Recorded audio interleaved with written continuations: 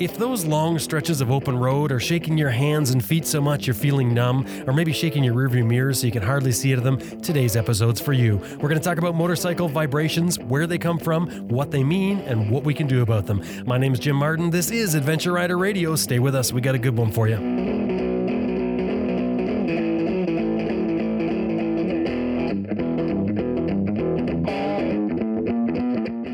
Max BMW Motorcycles has been outfitting adventure riders since 2002. 45,000 parts and accessories available online and ready to ship to your door at maxbmw.com. And you can sign up for their e-rider newsletter too. It's free.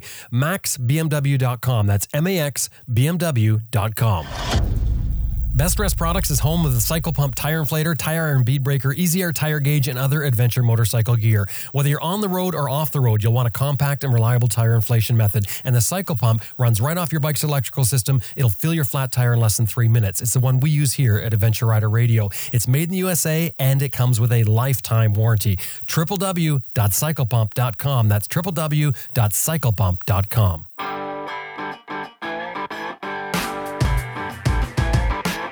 Hi, I'm Sam Manicum. Nick Sanders. Terry Borden. Sandy Borden. Jack Borden. Graham Field. Dustin Vince. Jason Spafford. Lisa Murray. David Peterson. Rachel. Ed March. Glenn Hickstead. Dr. Gregory W. Fraser. Dave Barr. Michelle Lamphere. Tiffany Coates. Herbert Schwartz. Brett Cox. Zoe Cano. Nathan Millward. Graham Hoskins. Joe Rush. Jeremy Craker. Simon Thomas. Lisa Thomas. Simon Pavey. Grant Johnson. Robert Wick. Sid Simon. Elizabeth Martin. Carl Parker, and you're listening to Adventure Rider Radio. Green Chili Adventure Gear offers American-made, heavy-duty, innovative luggage systems for all types of motorcycles. Turn any dry bag into motorcycle luggage using their unique strapping system. And of course, Green Chili Adventure Gear is all tested in extreme weather and terrain to withstand the abuse of adventure riding. And that has gained them a top reputation for tough, reliable gear. www.greenchiliadv.com. That's www.greenchiliadv.com. The MotoBreeze chain oiler is powered by wind pressure that automatically adjusts for speed. No electrical or vacuum connections. It delivers oil to your chain with a felt pad that's mounted on your swing arm, which eliminates the problems of exposed nozzles near your sprockets. Get more miles from your chain and sprockets and forget about the messy spray oil. www.motobreeze.com. That's 2 I's in there. www.motobreeze.com.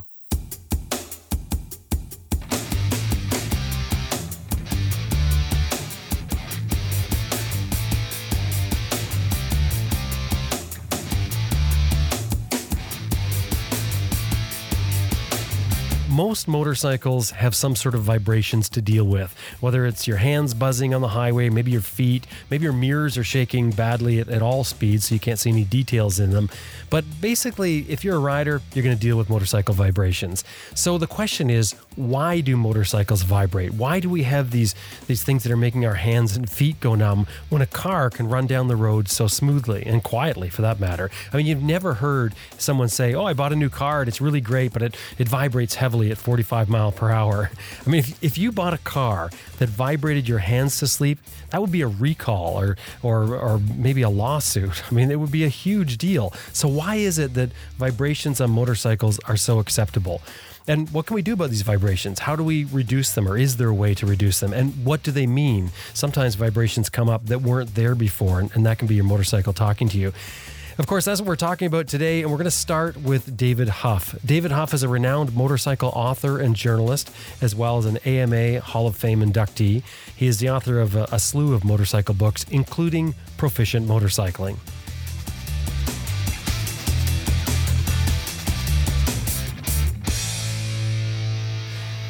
Dave, welcome back to Adventure Rider Radio. Thank you. Pleasure to be here once more. Always great to have you on, it really is. First of all, let me just start right at the very start with a hard-hitting question. Where do the vibrations come from? Why do our bikes vibrate?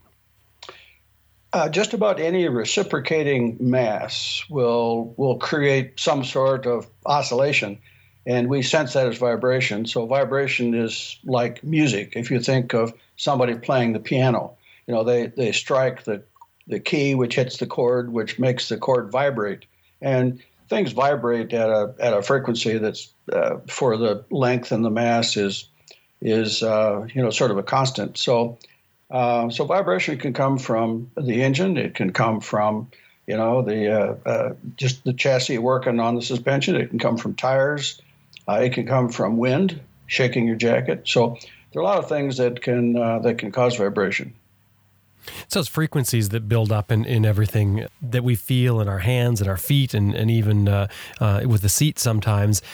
If vibration is, I'm going to add in that there's such a problem. Let me ask you first, is vibration a problem with motorcycles? It is, and different motorcycles have different vibration frequencies. And this can be more than just a discomfort. I mean, obviously, if your hands are tingling all day long, this can be a discomfort. But think of what it does to your performance. If you are aggravated or fatigued, your reaction times are longer. You won't be thinking as much about the situation into which you're riding. So if vibration is annoying to you in any way, that can affect your relative danger. And vibrations are transmitted best when things are touching together, correct? Right. Well, and let's imagine, for instance, an engine which is out of balance, and it's bolted into the frame. So as it operates, it shakes the frame a little bit, and then this vibration travels up the frame to, the steering head and to the front end and to the handlebar clamps and to the handlebar themselves and then to your hand. So it's transmitted by other objects, and vibration is transmitted in frequencies that are, let's use the term normal for that object. So if you take, say, a yardstick, hold one edge on the table and let it hang out, and then twang it, right? Mm-hmm. And it will vibrate at a frequency that depends on its length and its mass and its flexibility and that sort of thing. So all objects will have sort of a natural frequency that they want to vibrate. And if the engine happens to be transmitting a frequency which is to which the handlebars are sympathetic, then the handlebars can really shake. Vibration can get transmitted all around, and it's all a matter of energy. And as we have learned over the years, energy does not go away. It just gets transmitted and changed into different forms. So if it's such a problem on motorcycles, why are engines bolted directly to the frame? Why not have it set up like an automobile? I know there's a couple of bikes out there that are like that. I've seen a Harley Davidson shake around. I think it was a Harley Davidson shaking around, and it was obviously mounted on rubber mounts. But cars the engines are mounted on rubber mounts. The transmissions are rubber mounted. Why don't they do that with motorcycles? Good question. I think that it's more cost effective because you only have so much space and so much mechanism. And if you started rubber mounting motorcycle engines, this would impart some complexity into the manufacture and the maintenance and the design. Harley almost has to go to rubber-mounted engines. Well, it did in the good old days. They would have the engine and the swing arm and the chain and everything were all as a package rubber-mounted into the frame. And of course, now we've got another issue, which is handling. So if you have an engine which is rubber mounted in the frame and it wants to shake around, what will this do to your steering, for instance, or your suspension, which on a motorcycle is more critical than the car? The Harleys, which had rubber mounted engines, engine final drive unit, they would cause some steering wobble. As the engine moved around in the frame, it was moving the rear wheel. And I had ridden a machine with that feature, which would get into just a constant wobble. I mean, the handlebars were almost going into a tank slapper, imparted again by the rear wheel moving laterally. And so what aftermarket companies would come up with is devices with ball joints, et cetera, to cause the engine to not be able to move laterally. So it could shake up and down, forward and aft, but not laterally, which would affect steering. I mean, look at the price of a motorcycle, Dave. You think that by now they would have been able to come up with some sort of system like, they've done it with the final drive on the BMWs. They used to have the problem with it lifting. There was all kinds of handling problems there. They solved that. Why wouldn't they do the same thing with this? I think it's primarily price. The motorcycle industry, believe it or not, has a tough time making a profit. Sales are down even right now in a lot of markets. And when you start adding more complexity to it, that jacks up the price. Think, for instance, of the Ural sidecar outfit. From Russia, you could buy one originally for $700 US, Then they had to throw away the carbs and put Japanese carbs on. Well, that jacked the price up by another 200. And then they had to put on Brembo brakes, and and that jacked the price up another 500. And when you got done improving it to where it performed well, now it's up to 17,000 or something. So the same thing is true with motorcycles. If you can sell a motorcycle and somebody buys it because they like the way it looks, they're not discerning enough to say, gee, does this thing vibrate? That's probably the last question people ask. The first question is, what? How fast will it go? Stuff like that. So we as motorcycle consumers are not really very discerning buyers in spite of what you might think. So people will buy machines which are not practical because they like the style or the design, or the people who buy them, the lifestyle, that sort of thing. Yeah, it's funny you say that, because I know that I've had that as well. You buy the bike, and vibration is the last thing that you realize. It's only after you've ridden it for a while, you get a little bit comfortable with the bike, and you go, oh, it's got a bit of a buzz here at 100 kilometers an hour, or 60 mile an hour, where I find that uncomfortable.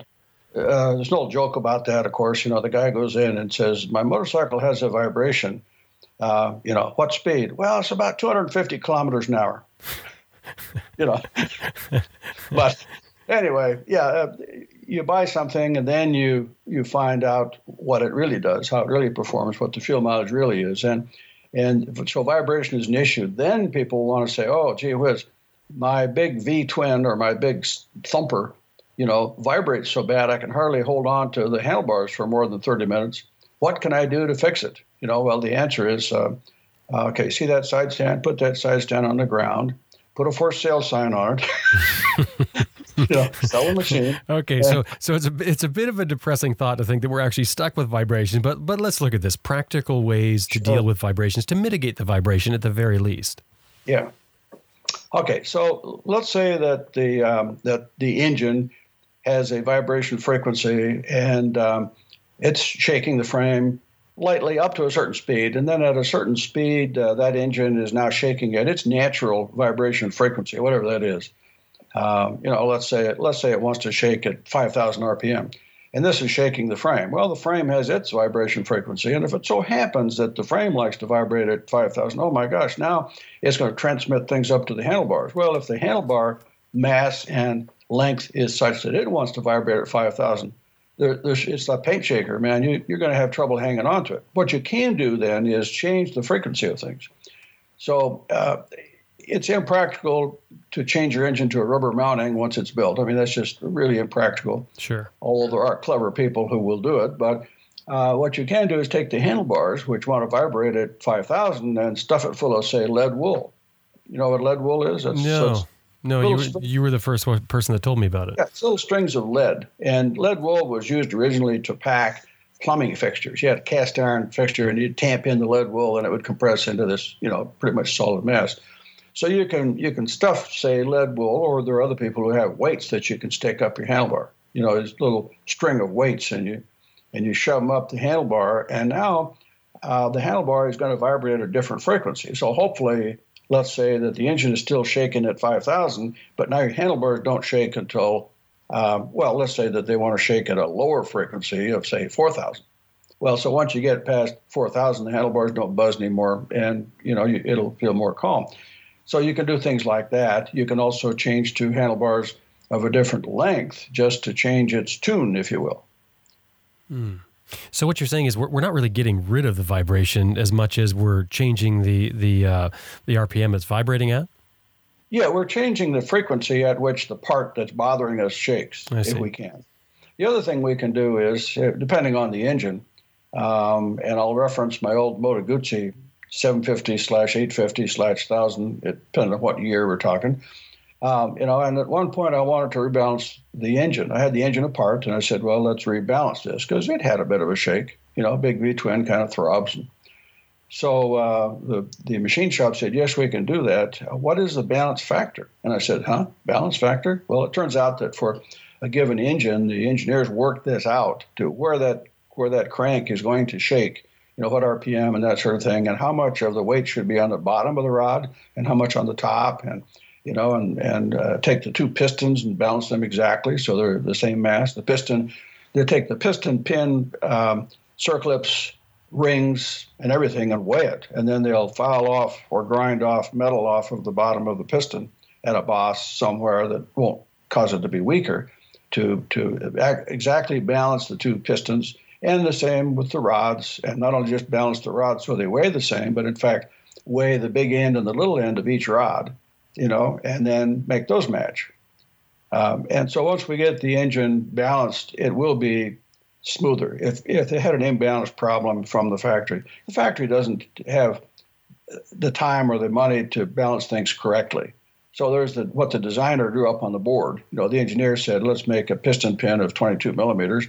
And so the guy making the piston pin, ended up, it would be 22 millimeters and 22 ounces, except, this one's a little thicker than the last one.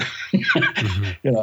Then they don't have time to correct all those things. So what we would refer to would be, say, blueprinting an engine, would be to bring it to the exact specs that the designer intended it to be, which is relatively expensive, and obviously you got to pull the engine apart. But if you have an engine apart for another reason, and we're talking basically V-twins and and singles and engines that are relatively simple, so that it's not a big issue to pull them apart, then we can check the balance, at appropriate times.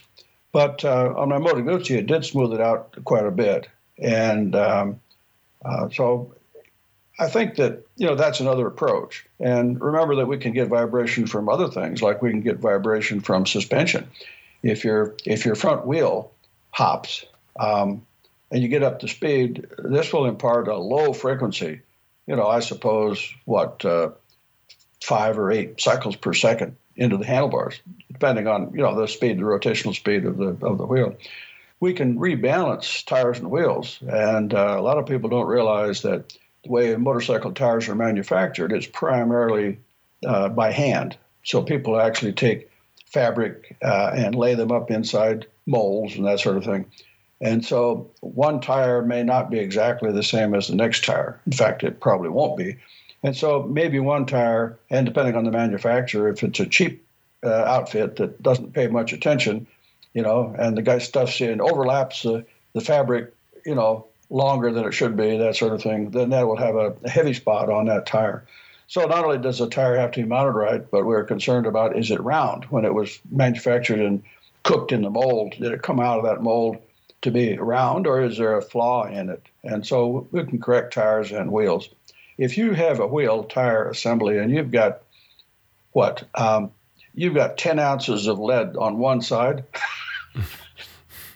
my advice would be take that tire, remove it, take all the lead off, rebalance the wheel, and then put a tire on. And if that new tire doesn't balance correctly, move it around a little bit and check, because sometimes it will take lead in 2 or 3 different spots and different sides of a wheel to get it balanced. But you can do that, and this will reduce the effect that you feel at the handlebar and also in the frame and the foot pegs, because the wheel is trying to shake the whole bike. How do you isolate a vibration? Good question. I think in general, if you're looking at an engine vibration, you can feel this through the throttle. In other words, you're going down the road and you say, okay, is that buzz I feel coming from the engine? And so squeeze the clutch, roll off the throttle and see if it changes. Change. So you're just freewheeling down the road is what you're saying. Well, remove the engine from the equation and see what's left. So the engine will still be rotating down there, but not at 7,000 or 10,000 RPM.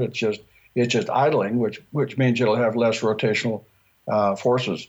So you can find out that way. If it's a suspension issue, you'll notice this because it'll be a very low frequency. It won't be, a tingle in your hands of 5,000 strokes. It will be 5 strokes or 10 strokes or something like that, pounding your hand. Okay, we didn't cover the issue of of other than discomfort. So if you have a discomfort situation and you're annoyed by this, your reaction times will get longer. Your likelihood of catching a car coming at you, that sort of thing, will be less. But it can also cause injury. So this came to me in a very personal way, that I was on a trip with my Moto Guzzi, same machine I talked about before. And I went down to Ruidoso, New Mexico with it. And out in the desert, I felt, the only word I can think of is pukey, And I parked the bike out in the middle of nowhere. There was one of these little picnic tables with a tin shed over it for shade. And I lay on the table for a while, and I thought, I could die out here. I think I better force myself back on the bike to keep going. And a few days later, I was in the hospital in Ruidoso with a suspected heart attack. Well, it turns out it wasn't a heart attack. They called it pericarditis, or inflammation of the heart sac, the sac that supports the heart. And so because I worked at Boeing, I snuck myself into the flight surgeon's office. Where do you work? Oh, I work in flight crew training. Okay, come on in. Are you a pilot? They didn't ask that. Right. The critical question. And ran me, and they said, "What was your problem?" And I said, "Well, the doctor said I had pericarditis." And the guy says, "Well, I don't think you did." He said, "I would be able to listen to that." So at the same time, I had talked to the video guys, and they said, "Well, you know what? We did a program a while back with the military. And they were concerned with helicopter pilots, and what they did is build a shake table. They built this platform like the floor of a helicopter, bolted a chair to it, and strapped in a victim, and they started shaking this thing. And they started discovering all sorts of things, that body parts shake just like handlebars shake, that a short handlebar shakes at a higher frequency than a long handlebar, and the heart shakes at a lower frequency than the eyeballs. So, well, they were getting such horrible results, shaking people, when they actually looked at what was happening, that they canceled the test. They said, "We're not going to shake the guy till he falls apart." Even though they were looking at vibration frequencies and amplitude similar to a helicopter. Well, so I thought about this, and I said, okay, what do you suppose the frequency is of a Moto Guzzi at 60 miles an hour, that sort of thing? Well, it turns out it was right about heart frequency, heart shaking frequency. I forgot what it was, but like 18 cycles per second or something like that.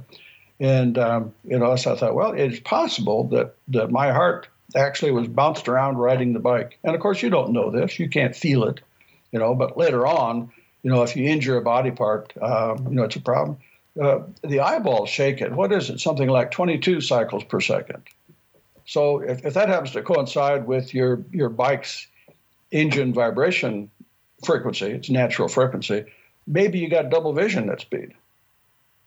So we can have issues related to the body, and I don't think anybody in motorcycling has ever checked this out. I've never heard of anybody other than the guys in the video lab talking about the helicopter test that actually were serious about how vibration affects the human body. But I can say I'm willing to think that vibration does affect motorcyclists, and it can cause actual physical injury.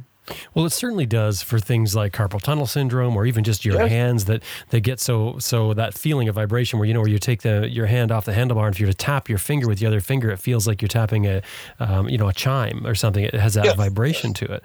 So exactly. That's an obvious one. Yeah, well, we can see those, and so as we know, the human brain is this marvelous device which can decide what it wants to feel or see, right? So if the human brain says, I love this motorcycle so well that I'm not even going to think about vibration, and the vibration is going bam, bam, bam, bam, bam, into the arm, causing carpal tunnel or something. But the brain can say, no, I'm interested in how fast this machine will go. I'm not interested in the injury it's causing. We're famous for that. So I think unless somebody comes along and starts doing tests, like Consumer Reports tests, the latest FLHP QRTZ motorcycle, and says, well, it has a vibration that will cause you to have lung problems. Unless somebody did that, we wouldn't know. We wouldn't stop to think about it. Back to ways to mitigate the vibration then. Yeah. So what other sort of methods can we have? You talked about the lead wool that we put inside the handlebar to change that vibration frequency. What other sort of things? Another thing we can do is just, for instance, the shape of grips. There are handlebar grips that are made very thin for better tactile feel, but the actual amount of rubber in the grip and the diameter of the grip, and what were those grips from Italy that were kind of cushiony? They had had some kind of air passages. I can't remember the name of them, but they were a little bit larger than normal, and they would damp out some vibration. We can use various seat materials. So if you're getting vibration in your butt, either from suspension or out of balance tires or engine tingling into the frame, that sort of thing, you can use, first of all, just try an AirHawk pad, which is a pad designed for preventing bed sores in patients who are in bed a long time. And so they make the AirHawk pad in shapes appropriate for motorcycle saddles. And you've got actual air between you and the vibrating seat pan.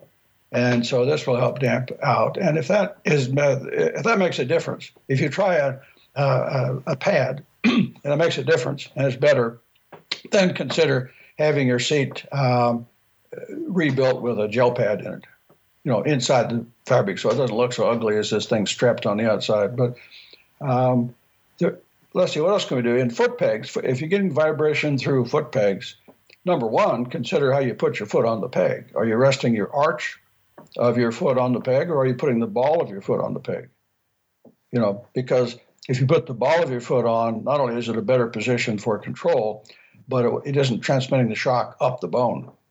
So there are some things we can do to control the vibration that's coming up, and primarily it's a matter of either isolating the vibration from anything that can mechanically transmit it, or we can change the frequency of the object being shaken, like the handlebar or the foot peg, by changing its mass or its length. When you think about it, foot pegs and handlebars are cantilevered out from the frame, so they're sticking out like the meter stick. And something out on the end can shake at a particular vibration frequency. So if we can change that frequency, we can help. But in the end, if your machine shakes in ways that, well, specifically, if you go to the doctor and the doctor says, gee, have you been doing something with your hands, a lot of vibration recently? You've got carpal tunnel in both hands, and, you're not going to be able to do anything if you don't, somehow stop doing what you're doing. What have you been doing? What I would tell them in that case is, Doc, I'm not going to lie to you, I was playing golf. So you don't get told not to ride your bike. That's right. That's right. We don't want to be told you can't ride your bike anymore. My gosh. So what you want to do then is evaluate the machine. A lot of people buy multi-cylinder machines for the performance output, and just depends on how the engine works out. Some engines are designed very well, but they're just paint shakers. They have a buzz, and typically if it's a multi-cylinder engine, like a four-cylinder, you're going to have the frequencies of its natural frequency of vibration is going to be much higher on the scale. It's going to be double, basically, the frequency of a twin. And so if you get a buzz in the frame at 55, let's see, what would it be? You're up your way, it's 90 kilometers per hour is about the limit? Yeah, depends. 100 kilometers an hour commonly. Okay, so 100. So if you get a buzz in your handlebars at 100 kilometers per hour, that's bad because that's a speed at which you're going to be cruising some of the time. And so I guess you could say, well, officer, see, the reason I was going so fast is because I have this vibration in my handlebars at only 100. That's going to work for sure. You can take that to court and explain it to the judge. I'm sure you'll go places. I'm sure they'll be very sympathetic. So the solution there is, if you can't cure the vibration on that machine, is, well, maybe it's time for a different machine. And it's a curiosity that the engineers will design engines. And they can be fantastic engines from the standpoint of power and efficiency, but sometimes they turn out to have other problems. They leak or they shake or something. Today, most multi-cylinder engines from the Orient are pretty good. They're pretty smooth. They're paying more attention to this, and in some engines that might shake, like the BMW motors that have the counterbalancer shafts, well, BMW and others, I don't know all the machines that have counterbalancers, but what the counterbalancer does is it says, well, there's nothing we can do to cause this vibration of this rod, these two rods or three rods or four rods going around and around in circles. So what we'll do is we'll create a shaft which will rotate, in the opposite direction or at the opposite ends of the node or whatever to cancel this vibration. So, the rod is pushing the block one way and the counterbalancer is pushing it another way, and hopefully it cancels out at any kind of a reasonable speed you might be traveling. So there are engines out there that do have dynamic balancing systems in it, and they really can smooth them out. Now, are there particular engines, maybe this is too broad of a question, but that we should be avoiding if we're concerned about vibration? Well, it's almost a trial and error thing, but we can guess that engines with bigger parts, are going to shake more because the parts have more mass. They're going to shake more, and they will shake at lower RPMs. So, for instance, a single cylinder might shake at 2,500 RPM, badly. It might. And then you take a twin cylinder engine, a V-twin, say, or a parallel twin, and it might shake at 5,000, and we put it into a three-cylinder and it shakes at, 7,000 or something. So we can kind of have some idea of which engines are probably going to shake. I think that's one of the comfort factors in big V-twins that people like so much is they're not going to rev them up very fast. So even though the moving parts have big mass that could shake, the shake is so bad as we speed up that we don't do that. Doctor, when I bend my arm like this, it hurts. Well, don't do that.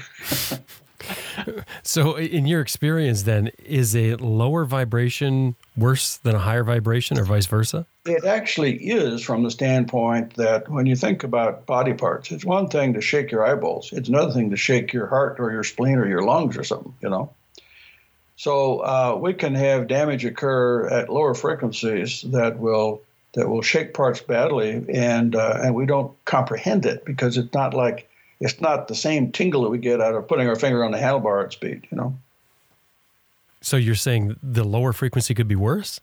Yeah, the lower frequency could be worse because we don't feel it as a powerful vibration. That's odd. I would have thought it was the opposite. I thought you were going to say that the lower vibration would probably be easier on you. Well, that's the problem is we think it's easier because there's fewer pulses. Mm-hmm. But so if I were to, say, take a mallet and hit you in the shoulder and hit this really, really fast, you'd say, hey, stop that. That's annoying, But if I would haul off and hit you, with the same mallet once as hard as I could, you might say, ow, but tomorrow you got a big bruise there. Mm-hmm. The damage can be worse at lower speeds. So, and we don't know these things except with experience. And unfortunately, I don't know anybody in the motorcycle industry who's doing much to test for vibration. It's sort of like, what, you ride a motorcycle? Buck it up, man. Right. That's part of the cost of admission. Okay, so let's say we ride our bike. We're used to the vibration that it has. We've done what we can, but all of a sudden the vibration starts to get worse. What do we look for? So I have this racing friend, and I was asking him about vibration, and he said, if you rev the engine up and the vibration doesn't get worse, that's probably okay. If you rev the engine up and the vibration gets a lot worse, that's bad. So as the parts begin to wear, we could actually have something starting to self-destruct in there. So if we start feeling vibration, it's not simply a matter of what it's doing to us. It's a matter of, is the engine telling you something? I was amazed at the difference between I had a 350 Suzuki a while back, and a 350 single cylinder, nice running engine, except when you got it up to about, I think somewhere around 70, 75 miles an hour, which it would do, but you'd get a vibration that said, if you keep doing this, I'm going to put a rod out the side or something, mm-hmm. And my Kawasaki 250 that I had, so it was less displacement, the Kawasaki, you'd rev that thing up 5, 6, 7, 8, 9,000, and it said, is that all you got?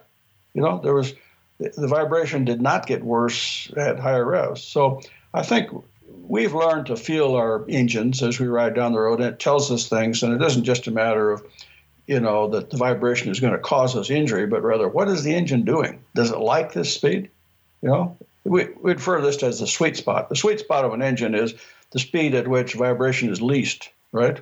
Mm-hmm. So what the other thing we can do to change it is we can change the gearing of the engine so that if, for instance, you have an engine that vibrates very badly at 100 kilometers per hour, it's a chain drive, well, we could put a slightly smaller rear sprocket or a slightly larger front sprocket, and we could increase that ratio to the point where now maybe it it vibrates more at 140 kilometers per hour. Different speed, yeah. Yeah, so a different speed, just by changing the RPM of the engine. But also, if vibration is increasing, we could also look at more in other parts, right, outside of the engine, loose bolts, loose engine mounts, things like that. You can have a suspension component, like a swing arm bearing or something, and as the engine rotates the final drive, whether it's chain or shaft, it's causing power impulses to go in there. We would like to think that the engine is putting smooth power output to the final drive, like continuous, same power exactly. Well, no, it doesn't. If that power, for instance, is a shaft drive and runs through a U-joint, a conventional U-joint, there will be power pulses. Every time that joint goes 90 degrees, there will be a pulse. And so this needs to be absorbed by something. And if we find that suddenly the swing arm is banging back and forth or something like that, then we need to fix those bearings to reduce the movement. And so, yes, vibration can be a good indication of some failure in the machine that needs to be attended to. I've been speaking with renowned author and motorcycle journalist David Huff from Port Angeles, Washington. We've got more for you. We're going to be right back in just a minute. Even if you purchase a top-of-the-line motorcycle, it could likely be improved for your riding style by swapping out a few parts. And for adventure riders, a good place to look are those stock foot pegs. A wider, stronger foot peg like the IMS products ADV 1 or 2 will really change your ride like you won't believe. The added leverage they provide, the strength, watershed design, and grip all help make you a better rider and more capable when you stand up. So have a look at the IMS Products full line of foot pegs for adventure bikes at www.imsproducts.com. And by the way, all the IMS products come with a lifetime guarantee. Basically, you break it, they replace it thing. Again, www.imsproducts.com. And of course, anytime you're dealing with them, let them know you heard them here on Adventure Rider Radio.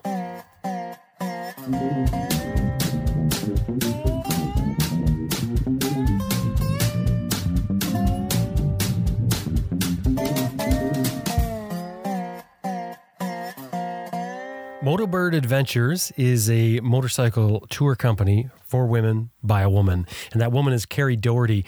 Carrie and Motobird Adventures is located in California, and they have a trip coming up next week, as a matter of fact. It's 3 days and 2 nights called Central Coast of California, starting and finishing in San Francisco. You might want to check that out. But for next month, in August, Motobird Adventures has a 5-day, 4-night trip, August 26th to 30th, called the Lost Coast of California Dual Sport Ride. Carrie says 90% of the trip is paved and 10% is off-road. And she's going to be sharing some of her favorite spots along the way for this trip. Again, leaving and returning to San Francisco, but this trip is going to be more remote. Carrie says cell service will be limited, sort of a digital detox is how she describes it. And you're going to be staying in hotels and cabins. Sounds very cool. Hey, if you're a woman rider and you want to head out on a trip with some like-minded women, definitely check this out. Drop by the website www.motobirdadventures.com. That's www.motobirdadventures.com. And of course, anytime you're dealing with Carrie, let her know you heard her here on Adventure Rider Radio.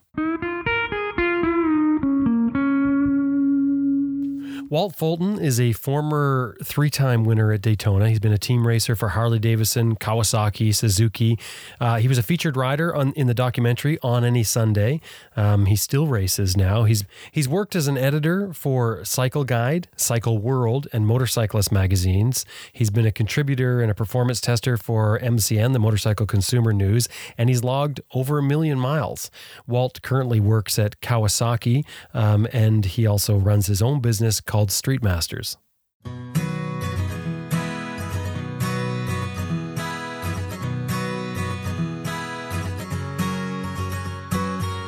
My name is Walt Fulton. I live in Southern California near Riverside, and I am among other things, I'm the owner and chief instructor for Street Masters Motorcycle Workshops. I also work in quality assurance in the technical department at Kawasaki Motors Corporation. Walt, welcome to Adventure Rider Radio. Thank you. The quality assurance at Kawasaki, what do you do there? Well, we look at safety issues and concerns that we receive, complaints, warranty calls, customer calls about issues on motorcycles. So we look at those and try to come up with some solutions and work them through any problems that they have. Right, and then you do Street Masters. Tell us about Street Masters. Well, Street Masters, we started in 2004, and it's an advanced cornering class for street riders. Not a track class, although we do conduct it on a closed course called the Horse Thief Mile at Willow Springs International Raceway, up in the high desert, about halfway between Los Angeles and Bakersfield. And we work with a cornering technique and something called a delayed and late apex, which we've, like I said, been doing since 2004. We also do on-the-road training, so we can bring the show to you and ride on your roads and offer you suggestions and insight on some of the things that we feel would be better on the corners that you ride, and that way you get to see, riders get to see right off the bat how this works better for them. And we do something called Dirty Street Masters, where we work with adventure touring bikes and actually go off-road with them. Very nice. Well, we're going to have to talk about that on another show because I'm interested. Well, we could do that. It really is a lot of fun, and while it's not my full-time job, I almost wish it were because it's very enjoyable for me. I enjoy teaching, and I enjoy seeing lights come on in people's head when they finally get the concept and start putting it to work for them. How long have you been riding, Walt? Well, I started riding when I was 7 years old. I'm now 69. So that's 50, that's 62 years, isn't it? Yeah, 62 years. My math is bad this morning. It's a long time. And you've also been a professional racer in there? Yes, I was fortunate enough to be involved in motorcycling my entire life, thanks to my dad. He was involved in motorcycling, and he was a racer. He worked for Triumph out of Baltimore.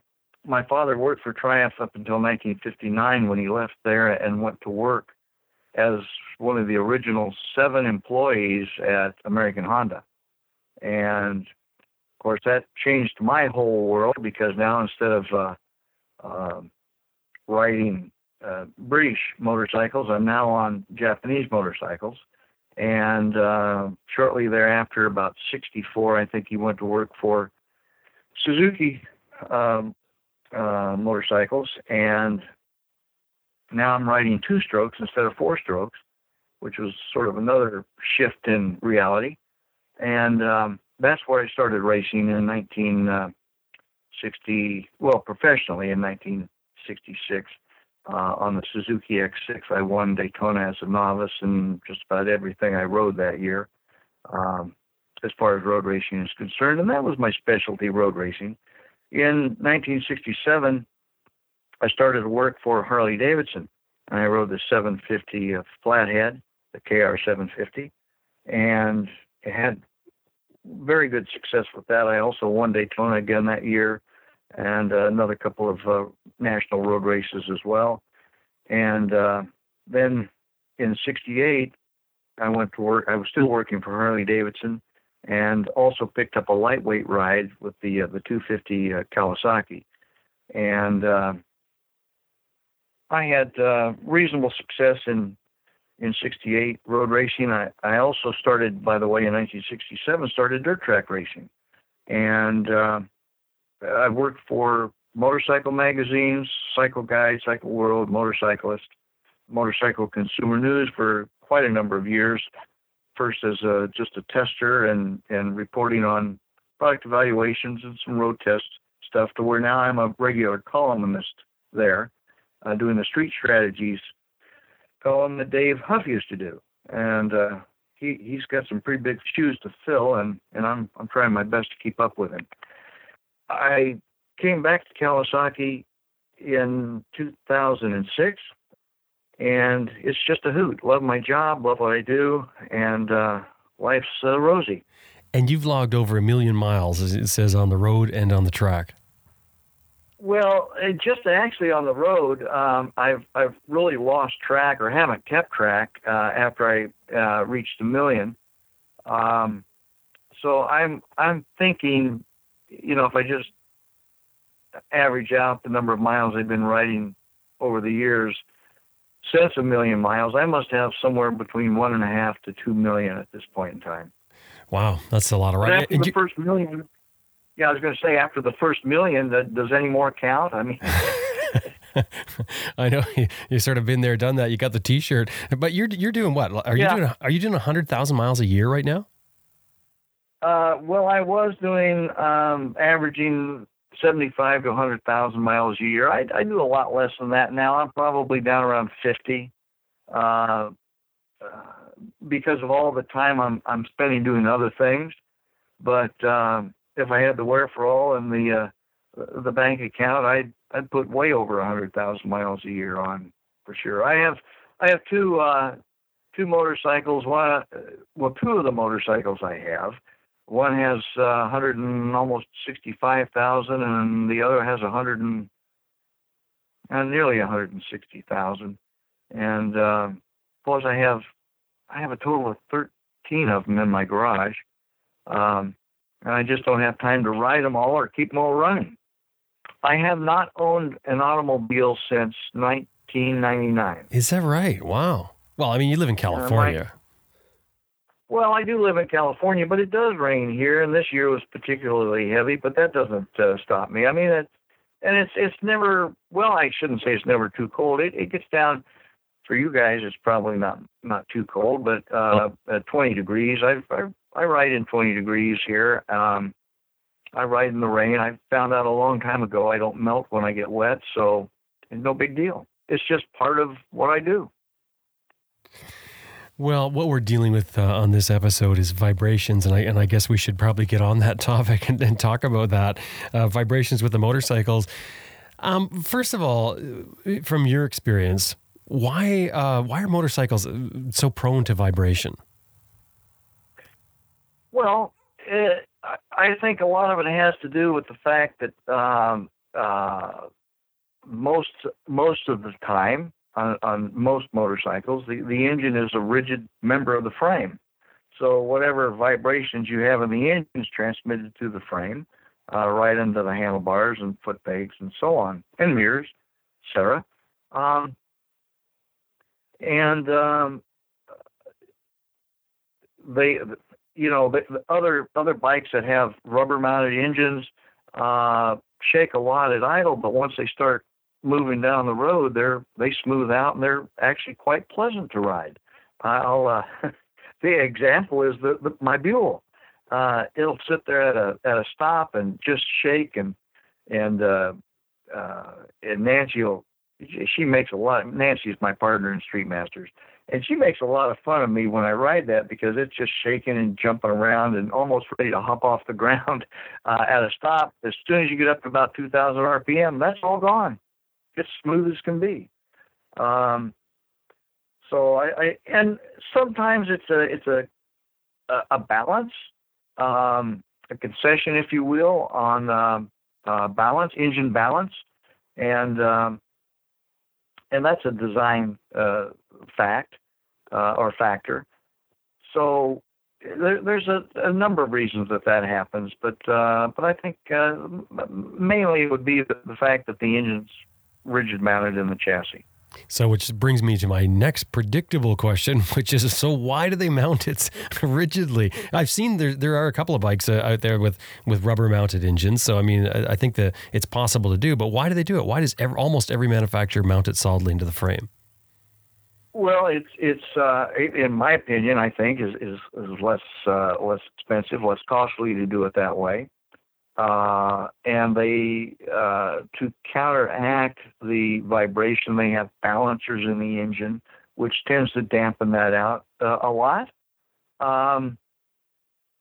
In fact, there's not many things out there that would really make my hands go to sleep, as an example, when I ride them, unless you're always up at high RPM. So the other thing is the maintenance. Like right now, I'm unable to ride my Buell because the isolator bushings are worn out. Well, you're never going to wear out a bolt that is used to attach the engine to the chassis. It just stays there. It doesn't move anywhere. You just stay tight and you're good to go. But as far as ride comfort goes, I mean, you said yourself your Buell smooths right out, and which I guess the rubber mounts are probably why it jumps around at an idle as well. Yeah, yes, it is. Absolutely. Right. I mean, you got two large coffee can-sized pistons moving up and down inside the engine, and something's got to give somewhere. Yeah, but it works. I mean, it smooths out because I mean, people complain about this all the time. Vibration is a huge problem. My KLR 650, for instance, I don't have it anymore, but when I did, it was an 06. It vibrated so much I couldn't see anything out of the mirrors. I literally could see the vehicle, but I couldn't make out any details in the mirrors, and that was at any speed. Well, that's interesting. I have a 2013 KLR 650 that I use for my off-road training, and it doesn't vibrate very much at all. However, just for your information, I've heard, and I will probably get around to trying this, that the 680 kit, 685, right? Yep. Kit for that. Yeah, will actually is smoother than the 650 in standard form because the piston's lighter and therefore, less possibility of vibration. So that's one of the things I want to try one of these days. It's on my wish list. So what kind of things have you done over the years to try and mitigate vibrations? Well, I have a ZZR 1200. That is a sport touring bike, and it's Kawasaki. It's very nice. I like it, but it does vibrate. It buzzes, and one of the things that I've done is change the rear sprocket size. I've gone smaller on the rear, either going smaller on the rear or larger on the countershaft sprocket. It's got plenty of torque, plenty of power. So what I can do now is run down the road at the same speed at a lower RPM, which makes it vibrate less. So you checked the RPM that was the smoothest, you looked at that, and then figured out what you had to do with your gearing. Yeah, sure. That's the way to do it. The other thing is that you could use these soft foam rubber grips and put on. I've heard people talk about putting different weight handlebar end weights on, and that'll help dampen things out a little bit. And even a handlebar change to some of the aluminum bar. Yeah, aluminum bar that may help dampen some of that vibration out as well. And I've heard of people using, I think there's something on the market that are like beads in a flexible tube that you can slide inside the handlebar. Again, the idea is just to weight things down to change the damping effect on the bars. So there's a number of things that you can do, but my solution was just change the gear. And that'll work for some bikes, but that won't work for all. Again, like what you said was you had no problem with power. If you've got a bike that, like a lot of bikes are, like the KLR 650, for instance, you can't go too far changing the gearing on that. I mean, some people go up a tooth. No, you can't. Yeah. You're absolutely right. You're absolutely right. And but I think you could probably take a couple of teeth anyway off the rear sprocket, and that depends on what you're going to do with it when you actually take it off road. If you're just looking at some nice, smooth forest roads, things like that, it shouldn't be a problem changing a couple of teeth on the rear. On the other hand, if you look at it as a real dirt bike and try to go trail riding with it up through the rocks and over logs, I think you'll find yourself even way short with the standard gearing on it. Yeah, that's what I was going to say. 2 teeth on the KLR. If you take 2 teeth off the back sprocket, I think you're going to, if you get any serious stuff for off-road, I mean, not even off-road, just any serious stuff where you're having to go slow and get over obstacles, yeah, you're going to die with that. Yeah, you will have a problem. There's no question about it. Yeah. Are there any other little tricks that you've found that you've used successfully to get rid of vibrations or deal with them? Well, if you wanted to go to the effort, I guess you could try to rubber mount the handlebars like the BMW does, some of the models, and that seems to be somewhat effective. You can get replacement bars that are rubber mounted. Like Fast Company has this set of flex bars out that have insulated it's a sort of a flexible handlebar. That's why it has the name, and it's got rubber mounting in it, which makes a fair difference. So you can go that route as well, I guess. Yeah, absolutely. And I mean, I guess one option is to not grip the bar as hard or as tight. Well, sure, and you. Look, not gripping the bar too tightly is just good motorcycling. Right. Look, if you have a tendency to grip the bars too tight, then you're going to have issues with things like cornering, which is all important as far as I'm concerned to two wheels. And of course, that's the reason I ride motorcycles. I love to corner, and that's where the excitement is, not running straight down the road. And maybe that's one of the issues I have, and that is that you don't notice the vibration so much if you're busy turning and braking and accelerating and shifting and so on and so forth.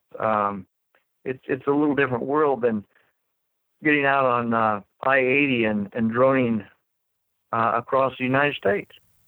Yeah, that is so true. That is. There. I mean, there's times when you have to get on these highways and ride, and I think that is when it becomes the most prevalent. That is when the vibration gets to you, when I guess you really don't have much else to do, and it sort of becomes more noticeable. It does become noticeable, and when you're occupied doing other things like brake, shift, turn, accelerate, so on, you're not thinking so much about the vibration. You're thinking about the fun you're having. Then when you get out on that straight, wide open road where you're straight up and down and droning along at 70, 75 miles an hour, and you start thinking about, gee, my fingers, they're not working. Because for one thing, you're just static in one position. You're not changing that position. So one of the things you might think about doing is, taking one hand off the bar and dropping it a little bit and getting the blood flow back in there, and then put it back on the bar and not that I recommend riding without your hands on the bar, but you do have to feel what's going on. So if I think the ultimate result of vibration is your hands numbing, then you got to do something to correct that. Because if you don't have feel, you're in big trouble. There are some acceptable ways to fix the vibration, and using the soft foam grips is one. That'll help dampen things out. Maybe a little heavier handlebar weight will be beneficial. And lastly, and this is what I found in my ZZR 1200, change the gear. Just drop a couple teeth in the rear, and so you can run along at a comfortable speed, but at a lower RPM. Walt, it's been great to talk. Thanks very much. Thank you. It's been a pleasure. I've been speaking with Walt Fulton from Kawasaki USA, their quality assurance. He's also the owner and chief instructor at Street Masters.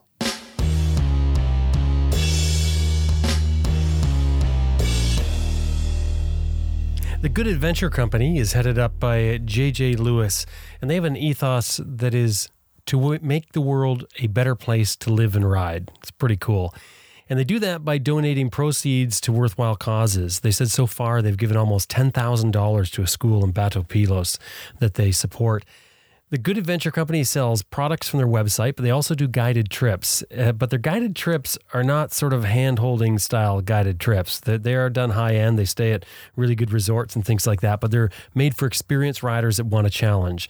For instance, they've got a trip coming up in the Copper Canyon later on this year, October 28th to November 4th.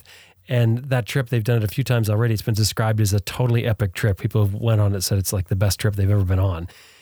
They've got real challenges on these trips, but you've got the support of an organized trip, an organized adventure. They also have one coming up in August called Best of the Backcountry Expedition. That's August 5th to 11th, which explores southeast Utah and southwest Colorado.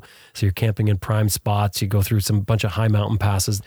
check out what they're doing. Have a look at what the Good Adventure Company is doing to try and make the place a better world to ride in. www.good-adv.com. That's www.good-adv.com. And of course, let them know you heard them here on Adventure Rider Radio. Max BMW Motorcycles has been outfitting adventure riders since 2002. 45,000 parts and accessories available online and ready to ship to your door at maxbmw.com. And you can sign up for their e-rider newsletter too. It's free. maxbmw.com. That's maxbmw.com. Best Rest Products is home of the Cycle Pump Tire Inflator, Tire Iron Bead Breaker, Easy Air Tire Gauge, and other adventure motorcycle gear. Whether you're on the road or off the road, you'll want a compact and reliable tire inflation method. And the Cycle Pump runs right off your bike's electrical system. It'll fill your flat tire in less than 3 minutes. It's the one we use here at Adventure Rider Radio. It's made in the USA, and it comes with a lifetime warranty. www.cyclepump.com. That's www.cyclepump.com. Green Chili Adventure Gear offers American-made, heavy-duty, innovative luggage systems for all types of motorcycles. Turn any dry bag into motorcycle luggage using their unique strapping system. And of course, Green Chili Adventure Gear is all tested in extreme weather and terrain to withstand the abuse of adventure riding. And that has gained them a top reputation for tough, reliable gear. www.greenchiliadv.com. That's www.greenchiliadv.com. The MotoBreeze chain oiler is powered by wind pressure that automatically adjusts for speed. No electrical or vacuum connections. It delivers oil to your chain with a felt pad that's mounted on your swing arm, which eliminates the problems of exposed nozzles near your sprockets. Get more miles from your chain and sprockets and forget about the messy spray oil. www.motobreeze.com. That's 2 I's in there. www.motobreeze.com.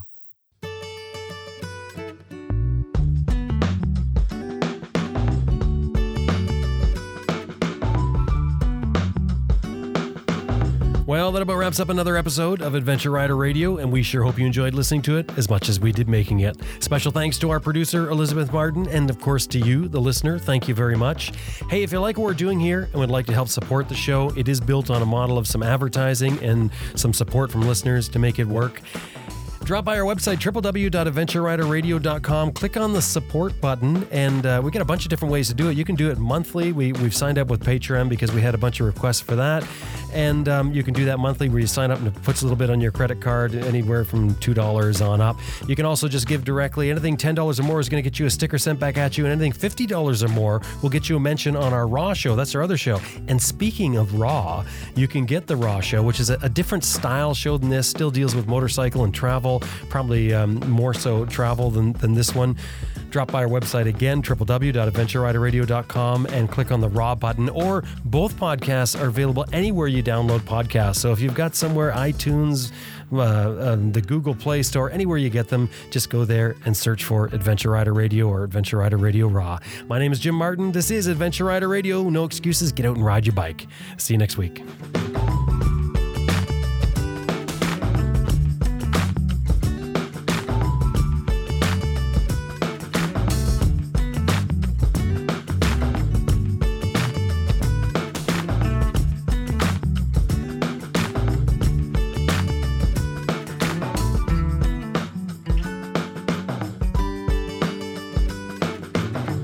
I'm Woody from Woody's Wheelworks, and you're listening to Adventure Rider Radio.